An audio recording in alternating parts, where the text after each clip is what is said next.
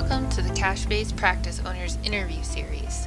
My name is Morgan Meese, and I'm a doctor of physical therapy, a wellness coach, and a business and marketing consultant for clinicians.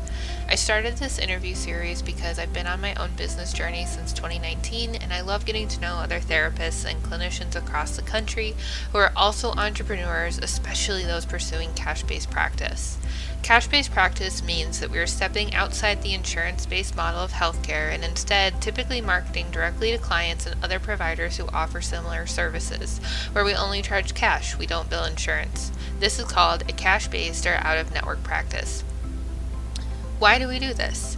We do this because we want a way to practice in a way that feels true to us without having the middleman of insurance. We work directly with our clients, often offering one-on-one care that's not found all that often in traditional healthcare, on a schedule that works for us and our clients.